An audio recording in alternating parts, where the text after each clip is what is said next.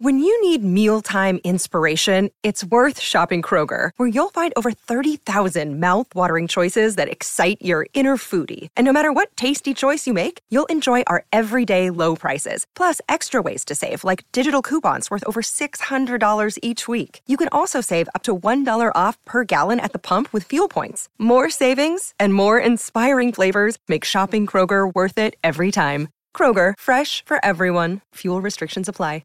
With threats to our nation waiting around every corner, adaptability is more important than ever. When conditions change without notice, quick strategic thinking is crucial. And with obstacles consistently impending, determination is essential in overcoming them. It's this willingness, decisiveness, and resilience that sets Marines apart. With our fighting spirit, we don't just fight battles, we win them. Marines are the constant our nation counts on to fight the unknown. And through adaptable problem solving, we do just that. Learn more at marines.com. I'm delighted to announce that beer52.com and ourselves at For the Love of Paul McGrath podcast have come together to offer you guys something nice for the Christmas. Before the 17th of December, if you go to beer52.com/love and you cover the $5.95 postage, you'll be able to claim your free case of 10 beers. 10 beers for the price of postage. Seems like a no-brainer to me. So get to beer52.com/love and pay the $5.95 postage and you'll be able to claim your free case of beers. Just to let you know as well that Beer 52, they're a beer club like no other. They send their experts all around the globe to find the best beers, just like I'm sure Johan Lange is doing at the moment, sending our scouts everywhere to try and find the best players to help us kick on in the Premier League and on towards Europe. Also, each month, Beer 52 members will receive the Ferment magazine, which will tell you a lot that you need to know about any of the beers, breweries and teams, if that's something that you're interested in. You'll also get 2 delicious snacks to wash down with those frothy tins of goodness also. You can select dark beers, you can select light beers, you can select mixed cases. Whatever tickles your fancy, you can do it there. Just wanted to remind you guys as well that after redeeming your first case, you will join the monthly beer club, which is £24 per month. But remember, there is no minimum commitment. You can pause or cancel at any time. So that's beer52.com/love and pay the $5.95 postage to claim your case of 10 beers. And I hope you enjoy that offer. Now here's today's podcast. So it's all to play for still. I think so. Do you want to bet against us?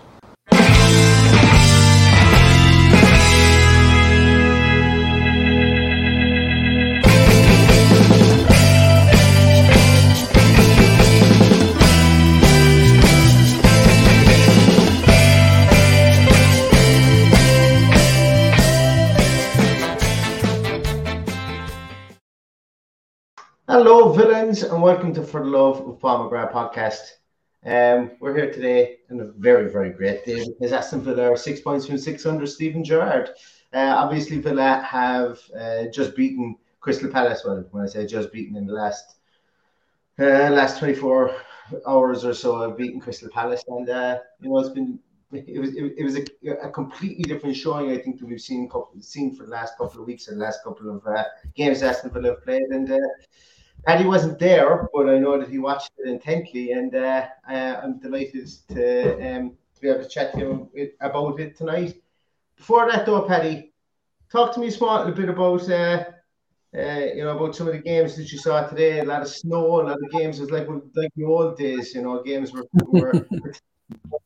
games were called off, but other games were nearly called off at half time because of snow, and it was reminded me of the mid-90s. When you'd wake up during December and fingers crossed matches might actually be on. Well, it's not so long ago that we had one cancelled ourselves. I remember going to see Villa QPR a few years ago. And it was QPR one anyway, definitely. And we never got on the flight because we knew there was going to be a problem with the other side. So that's only maybe 4 or 5 years ago from what I remember. But it was like something out of the 90s, looking at Sean Dyche there in his shirt and tie while everyone else was wrapped up to the nines. I think that will be the abiding image of today. And why, with all their money, have Man City not got a significant undersoil heating system is beyond me. So all of these things are questions that need to be answered. Did somebody forget to turn it on? Maybe. Very strange. Yeah. And in fairness to the stewards, I thought the stewards did a great job. I think they were very lucky that the snow stopped at halftime, but I think it was delayed by about 10 minutes. So they got a full feel for what 25-minute halftime breaks will feel like if they want to move that way in the future, which was muted during the week.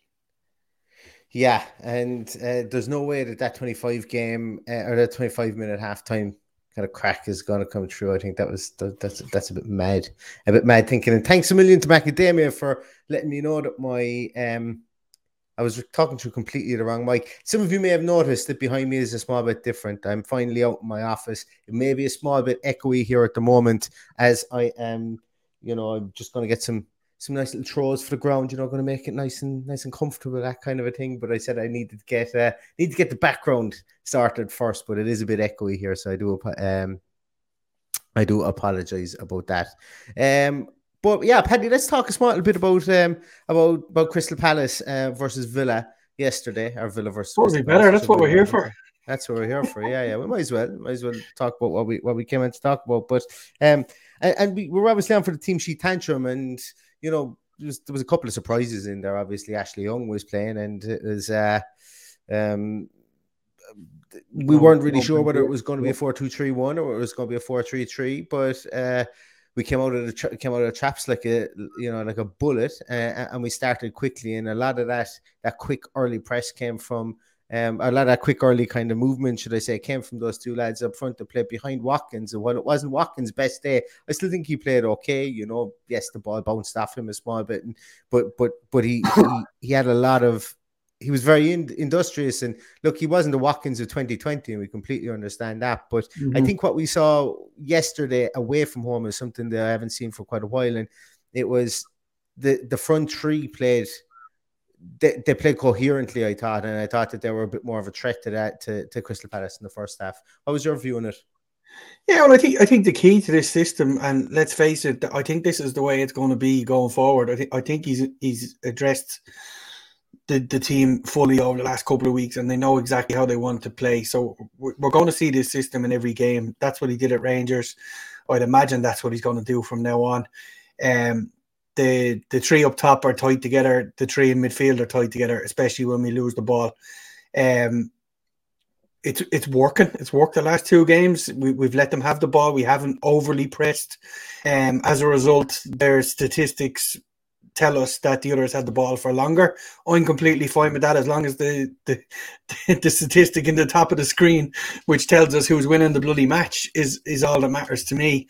It'll be interesting to see how the system works out against a team like Manchester City, who are going to push us back into our box. So it's going to be an eye opener on Wednesday night, but I still think he believes in it. He thinks it'll work at this level, and he's going to keep it up until it doesn't. But be thankful for what we had, because I really enjoyed yesterday. As I said, despite them having 70% possession, they never looked like they were going to get a goal. I know they did in the end, and we'll get to that in a while. But yeah, the early goal helped us, and I was a lot more relaxed after it. And let's talk about that early goal, because the less than legal stream that I was watching at the time, it cut out just as Matty Targett was about to kick the ball, and then it came back just as they were kicking off, and I could see 1-0 in the top corner. Now, obviously, I did get to see it subsequently, but that goal, I think, for Matty Targett, if you were to pick a player on the field to have a good game, to hit the ground running since Steven Gerrard came in, I think in my heart and soul it would have been Matty Targett, because he's been much maligned realistically since the start of the season. And realistically, he's been maligned correctly as well, because he just didn't hit the ground running this season. He gave that interview where he was broken against Southampton, and then he comes back and he gave an interview last night, and of course he was all smiles. He was like the Cheshire Cat, and it just shows that like 2 weeks or 3 weeks is a long time in football, and for him to get a goal, I was absolutely chuffed for him. I was delighted for him. But Paddy, was there any way in the wide earthly world that that's exactly where Ashley Young wanted to cross that ball to? Oh, I'd say he was aiming for Mings. And in fairness, Mings made enough of a trouble of himself for the ball to carry through. And I actually thought he should have hit first time. And we'll get to a similar situation with the second goal, but I thought he was going to swipe it the first time. But he was cool, calm, and measured, took his touch and absolutely buried it. And I was delighted for him. I was absolutely delighted. You know, we're big fans of his, although earlier in the season I said he needs to be taken out of there and taken out of the firing line. I'll hold my hands up and say he's fought back. He looks like a player who's enjoying his football again. And I hope to God that was only a blip at the start of this season and he now goes and starts enjoying the game again. Yeah, it's like as I said, you mentioned it earlier on. The early goal kind of really settles this team, and this is something that's carried over from last year as well. You know, when we scored early last year, we were good at holding on to a lead. Take the Wolves game out of it as well this season. That's why the Wolves game was such an anomaly. You know, the Wolves game was such a confidence breaker, whatever you want to call it, because we just hadn't given away two goal leads before. And if we even got into a 1-goal lead last season, we were more than likely coming away from it with a win. You just have to look at Arsenal, and I know the Leicester game was like a 91st minute winner from Ross Barkley, but you just even look at, you know, there's some games where we had smash and grabs, and that wasn't happening this season. But that early goal seemed to really, really settle the team, and it allowed our midfield to play really well. And John mentioned here in the comments as well about Nakamba. He looks like a world beater in the last 2 games. That's exactly like he's looked really good, but I think the reason that he's looked really good is because he's just holding his position, and I think that's what this midfield needs. But talk to me about the midfield three, Paddy, and what you saw from them yesterday yourself. I think the Nakamba one is a good place to start, and for me, it seems like when we don't have the ball, we're very close together, and it's like we're tackling in twos, sometimes threes, depending on how deep we are when we're defending. As a result, that breaking ball has fallen to Nakamba. He's seen a lot more of the ball, and if you notice, the fullbacks are getting into position, nearly ready for that ball to break, and that's why his pass percentage is so high. I didn't see what it was yesterday, but somebody said it was either 90% or higher. I'm not sure. Who was that? Nakamba, was it? Nakamba, yeah. Nakamba, yeah. I certainly felt that way.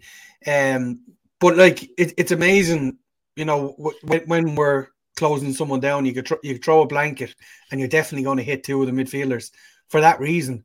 You know, it's like for those that are listening that ever watch Gaelic football, it's like when the ball is kicked out into the middle of the park and the midfielder goes up to catch it and there's a fella underneath him waiting on that breaking ball.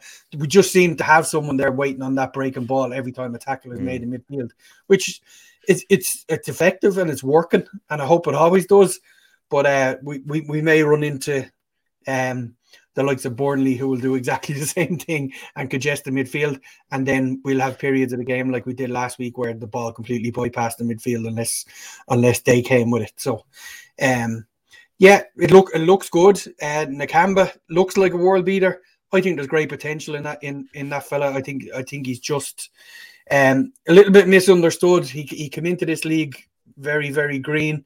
I think it was going to take him time to settle, but we can see he can pass the ball. There's less pressure on him passing the ball now. There seems to be a lot more space for someone to open up for him, be it one of the 210s or the fullbacks, as I said, who I've noticed getting into that position when the ball breaks.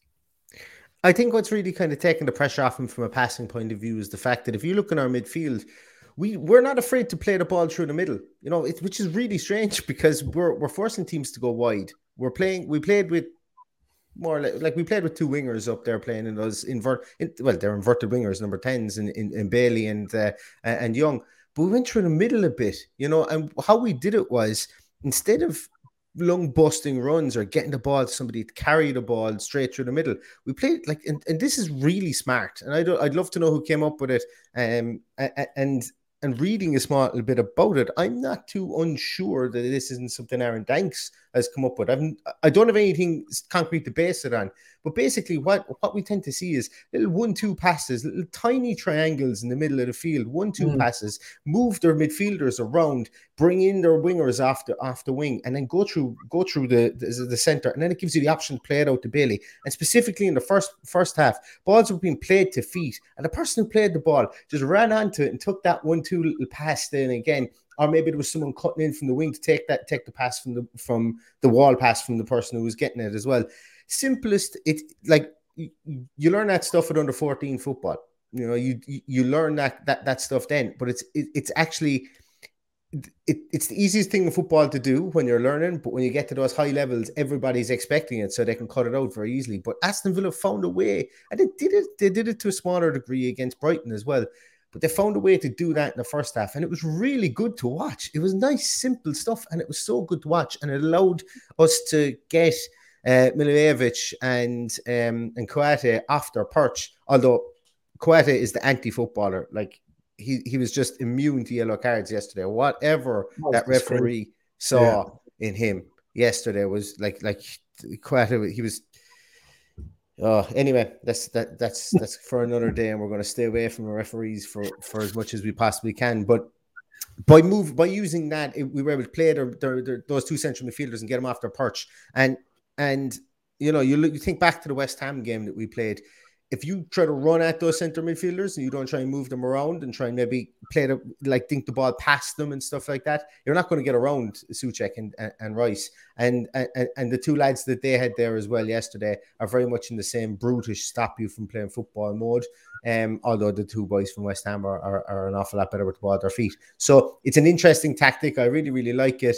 And so far so good. Whether it's going to be a staple in during the week against Man City, we'll have to see. But it was refreshing, and it allowed good things here. And I know I'm speaking for ages in this, but it allowed some really good things because Jacob Ramsey's full of running, John McGinn's full of running, and if they get that ball and they can play that little wall pass off of Leon Bailey or off of Ollie Watkins or off of Ashley Young like they were, they're just going to want to bomb onto it anyway. So it's playing to their strengths as well at the same time. Also, Paddy, when we were out of possession, what I liked about the midfield was that, and this has been widely documented. I spoke to Dan Bardell about it in the Villa View, and we were both in agreement. We both said it beforehand. He saw it at the game. I saw it on TV, whereby Young and Bailey came right in close and almost kind of marshaled inside of the field, whereas Ramsey and McGinn pushed into the half spaces. So what it allowed us to do was allowed our fullbacks to kind of push up a small bit higher and to keep Zaha and Elise honest. And we could see that the two, Zaha and Elise, weren't great during the game. But if the fullbacks got beaten, the two boys in McGinn and Ramsey were there to cover back. And you could see Ramsey covered a couple of times, especially when Matt Targett went forward. But even when we were out of position, Ramsey was over there to help too.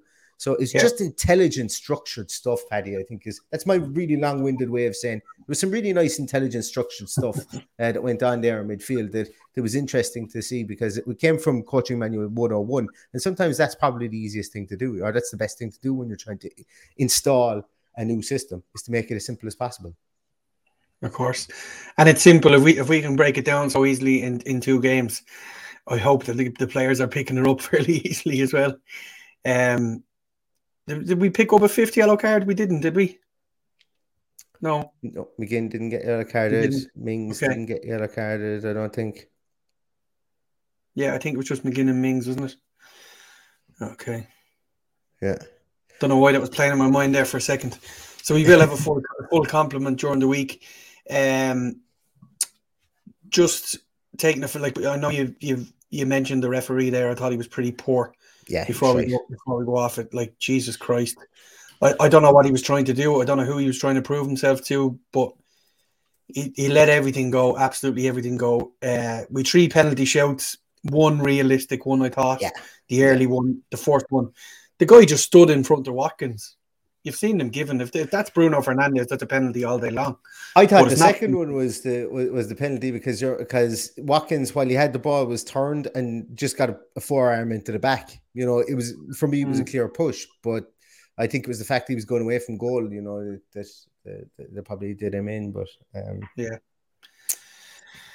But look, he was a poor referee. I'm not going to gloss over that fact. I just thought he was absolutely abysmal. The one thing I will say is on the red cards incident, that's exactly what we brought VAR in for. And, clap on the back, the minute he was going over to have another look. Well, the minute we looked at the replay, we knew we'd be going over to have another look. You could see why he gave it, but there was absolutely zero contact. And in fairness to the Crystal Palace guy, he didn't roll around on the ground looking for a red card either.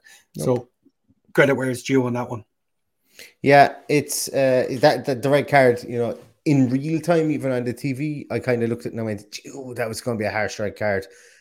Like, it was more the fact that Douglas Luiz either lost possession or and he did kind of lunge, but he didn't catch the player at all, you know. So and I was watching, oh geez, who was it, Coventry and Birmingham. Is that on Friday night? I was watching one night anyway. All the nights roll into one now at the moment. But I was watching that for my sins, and Ryan Woods got sent off, and it was a ridiculous lunge from behind, but he just tripped your man up. But it was just a ridiculous, like, no effort to play the ball, and he got a red card. And it was probably harsh, but I'm a big fan of that kind of stuff. You know, I think that should have been a red card. I'm a big fan of that because it was just scumbag play, to be honest with you. Whereas this one from Louise was a small bit different. And I'm glad that VAR saw sense and gave me a yellow card because, you know, I just genuinely didn't think it was a red itself. But getting on to the second goal. We've spoken about the first goal, Paddy. Second goal was, I thought was absolutely fantastic. Obviously, substitutions played their part in it. And this is something that is interesting to see. Anwar El Ghazi has been on the field for 75% of all Aston Villa's goals in since you know, since coming to play, but or since Gerrard has come into play. But the one thing that's been lost in this goal. Now we'll get on to the actual finish and the ball from El Ghazi, but I invite everyone to go and have a look at the ball Buendia played to El Ghazi. What a ball! And you just you like people would say, "Oh, Buendia, come on, he did nothing. He set up that goal. It was just a sublime pass, nearly a backwards pass into the path of El Ghazi." And I said earlier, we'll get on to the when I said that Matty Target should have hit it first time.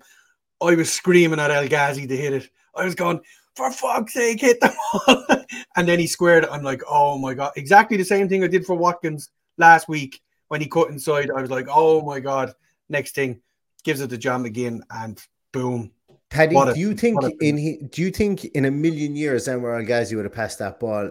And once again, I'm not going to sit here and rewrite history and say that we had a problem with Dean Smith. We absolutely didn't. But that's exactly a thing where Anwar El Ghazi gets 2 feet off the ground, taking a shot, trying to lash it into the back of the net, and he just played it across the box and let John McGinn, you know, curl one into the side of the net.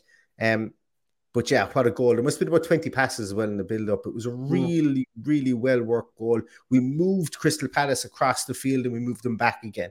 And that's something that's beautiful to watch because that shows that you've got the ball on a string, number one, you've got them on a string as well. And especially when you're 1-0 up and you get a second goal like that, it can be a real deflator for a team and it can be a real inflator for the team that you're playing for. So, like, the finish was absolutely sublime. That ball, as you mentioned, from Buendia was just brilliant, absolutely brilliant. And he just come on like recently as well in the game, and same with Anwar. So the substitutions made a difference, and substitutions made a difference against Brighton as well. So it's nice to get good purchase out of that, you know. And as long as that continues with Steven Gerrard, well, then you can't really give out about his team selections, you know. But also bear in mind that we're nearly back to a full complement. This is it. So we addressed yesterday how much talent was on that bench.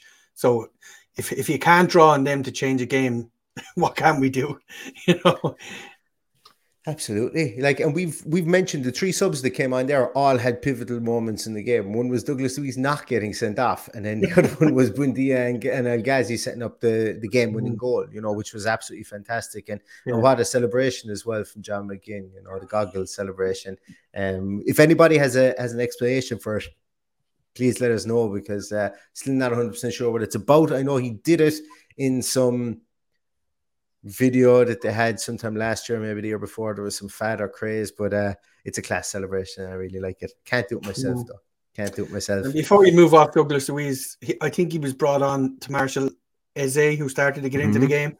And the minute Douglas Luiz came on, Eze disappeared. He was non-existent. So he did his job that he came on for. And, you know, we probably would have saw that as a defensive substitution to make, but he was excellent. He did his job. Exactly. Absolutely. Let's take a look at some of the comments here, because there's some really, really good ones inside there. Paul Thomas, lads were fantastic yesterday. Youngie, Super John McGinn, and Marvellous Marv were cracking. That goal for Target will do him the world of good. Absolutely, I 100% agree there. Carol, this is actually something that I definitely agree with. Yeah, we were comfortable up until 85 minutes. We soaked up a bit more pressure in the second half, and we had to grit in there, all right. But I still like their goal. I think, and we never actually even talked about their goal, Paddy. But I think their goal was it was something out of nothing. You know, I don't think that anyone can really hold their hand up and say, "Oh Jesus, they made a massive mistake about it." Even the goalkeeper, you know, I was watching the game with my dad, and when it went in, I was kind of thinking to myself, oh, could Emi Martinez have done a small bit better? But even the way it comes off the sole of guys' foot, you know, they take weird trajectories, and unless you're coming out Peter Schmeichel-esque and spreading your body, you know, if you're on your line, you're only going to get lucky if you get down in time. You know, it's one of those ones that kind of just squirt in the side. I don't think there was anything wrong with his positioning either. It was just one of those there ones. Wasn't. You know? No. And, you know, I'd say he's pissed off at himself that it went in. I'd say Jared is pissed off that it went in. He didn't say too much afterwards about it. But a clean sheet would have been the 20th of his career and his 50th appearance. That would have been some statistic. Yeah. That 2 in every 5 you're keeping a clean sheet. I think that's a measure of the man. Absolutely. Owen says, I can see Ings coming back in and Watkins moving to the left against City. Ings' work rate would help us. Might be the case. Ings just coming back from injury, you know, might be something to do, you know, a bit more fox in the box mentality. But then again, Watkins up front, moving their defenders around. Laporte is going to be out now for City. You know, they'll probably just bring, like, who are they going to bring back in? They've got a multitude of John Stones, yeah. John Stones come back in again, you know, like just an England defender, just come off the bench. But we'll see. And I'm still looking forward to that City game, much and all as it's, you know, as it can be a bit daunting to think that far forward, I suppose, towards that game. Wayne says, love Jared's passion. We'll have a good season from here. Yeah, something that I think he needed to show. He needed to show passion for this club, and you know he absolutely has. And so far, I think he's stealing the hearts of a lot of the fans, and long may it continue. Kieran O'Callaghan, Kieran, I feel so fair sorry for you paying for tickets to go to that game. I saw the view that you had. You shared it on Twitter. That's bad. That view was poor yesterday. You could only see, I'd say, about a quarter of the field. So I do feel sorry for you. Yeah, I saw his photo too. It looked like he was watching the match through a letterbox. Yeah. It would have been difficult, yeah. But what he said there, he's right up at the back of the stands. It was difficult to see the game properly, but from what I could see, we played like a team enjoying the new regime. I think that's actually fair to say. In the first half, we had a swagger about us. We had there was a kind of almost a schoolyard kind of feel to the football we were playing, you know, which is nice to see because you want to see players enjoying themselves. Now, I'm not a massive fan, even though while I said it was structured and disciplined, there was an element of maverick about it, and it looked that way because what we played was so simple, you know. And I think that's why I went towards the schoolyard football piece. But yeah, long may it continue. Because if you've got happy footballers, hopefully your footballers will continue to reap the results. And Kieran says the Villa fans were class yesterday. I absolutely thought that on the TV as well. I thought they came through, considering it's such a small ground. Obviously, the away allocation would have been small, but you could hear them throughout. And Crystal Palace fans are a good set of fans.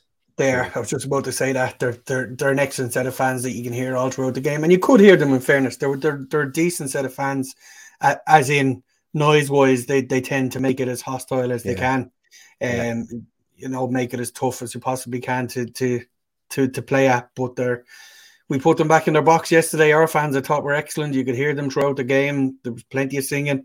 And they love to sing about, in fairness. It's great to get that early goal, especially away from home, because it keeps the fans on their toes, it keeps them singing, keeps them active. My brain just keeps going forward to Wednesday night because I would just love to see an early goal going on Wednesday night. Yeah, that would be great. That would be great. You know, it would give such a big lift to the Steve Gerrard momentum and, you know, to the Steve Gerrard project, even to get that early goal and look, if we hold on and win, Jesus, it'd be some shot in the arm for him and for the team. But you know, Wednesday night, I don't think we're on TV. I think they're carrying the Merseyside derby. But it would be nice to have that reverberate around. Oh no, is it on Amazon Prime? Amazon Prime live on Wednesday. Amazon Prime. Yeah. Good thing I'm still paying for Amazon Prime, even though I haven't ordered anything off Amazon for the last 4 years, isn't it? So it comes in handy for those 1 or 2 games in December, doesn't it? Yeah, Jesus. Jeff Bezos, thank you very much. I put you into space, I'd say, over the lack of use I get out of your product. Oh.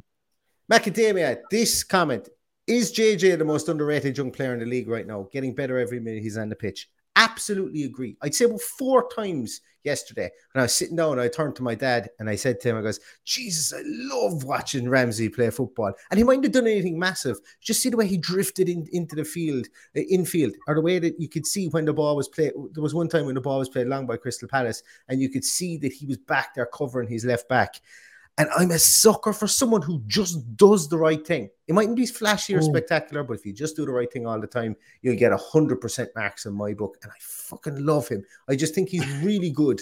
I'm sorry, like I'm gushing over him. And some of you are going to say, oh, we're watching the same player. It's what I like in a guy. I'd like to know who he thinks underrates him, because it's certainly not his manager, because his manager has a bit of a bromance going on there, because he mentions him every chance he gets. And the manager before, I think the manager before obviously gave him. But there was an interesting statistic. He's played 40 games for the senior squad at Aston, for senior team Aston Villa. He's played 34 games in the Premier League.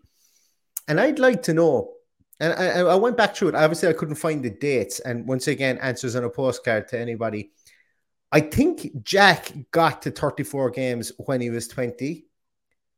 I don't think Gabriel Bondahor got to 34 games in the Premier League when he was 20. And I think Gareth Barry got to 34 games in the Premier League before he was 20, or when he just as he turned 20. That's kind of a measure, really, of what people think of JJ. And now I could be wrong. Some people might turn around and say, yeah, actually, there's been 5 or 6 other players that have done it. But I'm just trying to think of the big players that have come through our academy in the last few years, the last 10, 20 years. Obviously, Gareth Barry, started off as a 17, 18-year-old under John Gregory. Then you had Gabriel Bonlower, you had Jack Grealish. Maybe Andy Vyman might have. But, to get that amount of exposure, 34 games in the Premier League and just turned 20, that's huge. That's huge for him, and it's huge for Aston Villa. It's huge for the academy too. And we've heard some players say that they don't think that there's a pathway for young players through to. Allegedly, we've heard some players say that we don't think that there's a pathway through to the first team. But there's 34 games to somebody, and he's just turned 20. That's your pathway through. If you're willing to do the job and to do your work, you get rewarded regardless of who the manager is. But JJ, absolutely, I'm going to say it, Paddy. I'm going to say it. He's knocked House off the top of the perch for me. He's my boy. He's my boy. He's through thick and thin. It'll be Jacob Ramsey. House has gone down to number 2 in my book now. That's it. So who's going to run the Courtney House fan club now? I'll still run it. I'll still run the club. That's no problem. But JJ is now my new teacher's pet at the moment. I just like the way nothing phases him. I just think he must be a dream player to coach. Yeah, he doesn't lose the head. You never see him giving lip back to the referee or any of the players or anything. He just seems to have everything about him that could make him a really top class midfielder. So I hope he keeps going the way he is. Someone mentioned in the comments there about his younger brother, his 2 younger brother.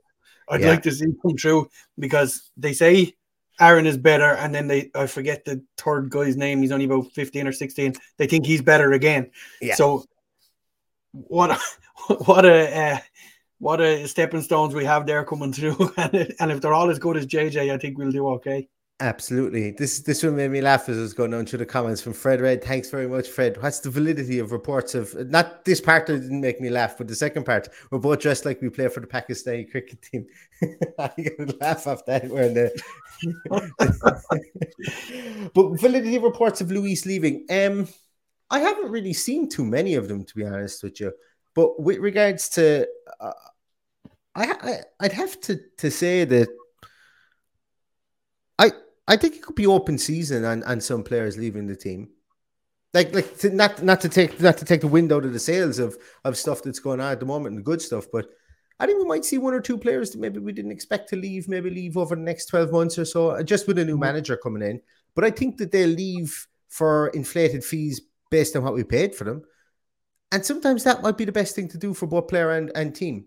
But I don't want, do I want him to leave? I don't think I want him to leave, but 23-year-old Brazilian international and could command a pretty decent fee. Like, let's say Shakhtar Donetsk came in with something like 40 million bid, or Porto or someone like that. Unlikely, I know, but Brazilian players are sought after all over the world, and maybe that money might be too difficult to turn down for somebody like Douglas Luiz. I want him to stay, but haven't seen any reports, I suppose, is Yeah, I don't envisage it happening that somebody will come in with a bid big enough to take him away. I definitely don't see us selling him for less than what the Man City buyback clause was. Yeah, just 30 mil. You mentioned Shakhtar Donetsk. That kind of money is gone. The China money is gone. There's That's no correct, money in France. There's a lot going on throughout the world. So I think you probably see if anyone is going to leave, it'll be more the fringe players that are maybe not getting into the squad, or maybe feel that they're not getting enough game time. But that'll all sort itself out. After these 2 games, I've developed an awful lot of trust for the manager, so I'm sure he'll figure that out very quickly. Yeah, maybe so. Absolutely, maybe so as well. I think we'll wait until January to kind of really start worrying about that as well. There was another comment there I wanted to. Paul Thomas says the only negative that I had was Leon Bailey. The guy is trying to do too much when it's easier to do something simple and retain possession.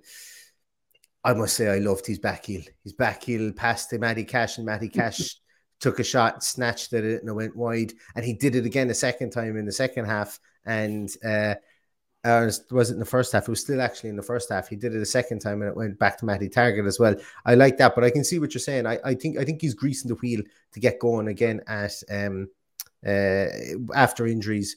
But I thought he was much improved than his last start, though, I must say. I thought he was much improved, and he did cause threat in the first half. He just ran out of steam. His tracking back isn't there at all. I was going to say isn't there yet, but I'm going to say isn't there at all.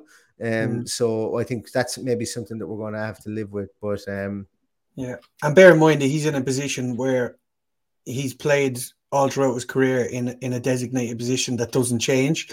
All of a sudden, he's in a system where he needs to come further inside and play as close to the striker as they seem to want him to do. So he's going to have to get used to that too. He's more used to pulling out as far as he possibly can to nearly getting chalk on his studs to give himself more space to run at a defender, but he just doesn't seem to have that right now. Yeah, and a lot of comments there saying that Ashley Young has the assists record for Aston Villa now in the Premier League. We forgot all about that. Yeah, that's mad. Yeah, mad. He didn't play for the club for 10 years and he still has the fucking assist record. Jesus. Yeah. Something else. Actually, absolutely something else. Exactly. Yeah, there's a couple of comments in there as well about potentially the fans are going to sing Jack Grealish's name on Wednesday. Paddy, if you were in the stadium, gun to your head, would you sing Jack Grealish's name on Wednesday? I will be in the stadium. Hopefully. I wasn't sure whether you wanted to say it. Yeah. I'll be in the stadium providing Boris doesn't close the borders between now and Wednesday. And will I sing his name? No. Will I clap him back? Absolutely. But I won't be singing he's one of our own or any of that old shite now at this stage. But definitely I would give him a welcome if I was to bump into him. I would offer him a welcome back for sure. And if there was a clap when he came out onto the pitch, I would join in for sure. I don't believe in any of the negativity now. I think we've moved on from it. And at the end of the day, he is one of us. He's made his decision, be it right or wrong, but he will get a clap from me for everything he's done for us while he was here. Absolutely. Well, yeah, look, you have to appreciate, I appreciate what he's done, but look, he's moved on. We need to move on. I think I'm very much a rip the band-aid off type of guy. If he comes back like Ashley Young did in 5 or 6 years' time, I'll cheer him to the rafters again. And I will jump straight back into where I was when he left about how much how much of a good footballer he is, considering he still is a good footballer at that stage if he ever does come back. But and I'd also have a good laugh now if he fell over and got done for diving or something like that. That would be fun. It doesn't look like he's going to be fit anyway for Wednesday. No, he's not going to be fit. No, I don't envisage we're going to see him at any stage on Wednesday unless he's sitting up in his box. Yeah, absolutely. Cool. So guys, I think I don't want to go on too much with this one tonight. You know, I thank so much to everybody for their comments and for their questions. I don't know what it is. There's something about this. I was a bit kind of nervous doing this podcast. I don't know whether it's the new environment, but I'm not too sure. I'm looking at stuff behind me and I'm trying to find them going, oh, well, Jesus, that photo isn't that one here isn't in line and it's all crooked. And what's going on with Paul McGrath's face there? I can see the reflection. I don't know what I'm picking up on that, but I'm really distracted tonight. I apologize to everybody for that. You've nearly replicated it, in fairness. I do, yeah, except everything is just the opposite way. It's kind of it's similar, but it's not the same. Also, thanks very much to John. I finally got your clock up. I don't know, John is. He was there. He commented earlier. All right. Yeah, John is there. I finally got your clock up. And I'm going to put a picture of that clock up on Twitter later on because there's some heads on that clock. I think that people might have forgot played for Aston Villa. But it's a class thing. I must actually get it working. I need to get a new battery, pop it into it because I think it still works. And it's taking pride of place there behind me. So thank you very much for the clock. But guys, I must run away. Thank you so much for tonight. It's been a pleasure chatting this out. I don't think we're going to do a Man City preview. We might do if time constraints don't hit us. But we will do Team Sheet Tantrum the night of the game. And we will be back to chat a small bit more on that. But what a great win. 6 points out of 6 for Steven Gerrard. We're 3 points, I think I saw today we're only 3 points off Man United, if I'm not mistaken. They've only got they're on 16 points, we're on 13 or something like that, or they're on 19 points, we're on 16. If that is the case. So look, hey, things are looking up. And with the way the league is condensed at the moment, a couple of wins could rocket us up there. And any points that we get from the next 3 games, I think are going to be like goalless towards the end of the year. So thanks very much, everybody, for watching. Give this a like, give us a little thumbs up before you leave. It would really, really help us and push it out there. We broke the 2,000 subscribers mark, which thank you so much. Like, without you guys clicking the like button, people don't get to see this stuff. So thanks so much for all your help that you give us on the podcast. As always, still going on at the moment, beer52.com/love will get you our offer on Beer 52 if you're interested in getting a few beers for the next few games that are coming up over the next few weeks, or even get them in before the Christmas time. You get 10 beers there for $5.95. For $5.95 postage and packaging as well. So as I say, guys, we'll be back with a Team Sheet Tantrum on Wednesday, and all that's left to say, I think, is up the Villa. Up the Villa.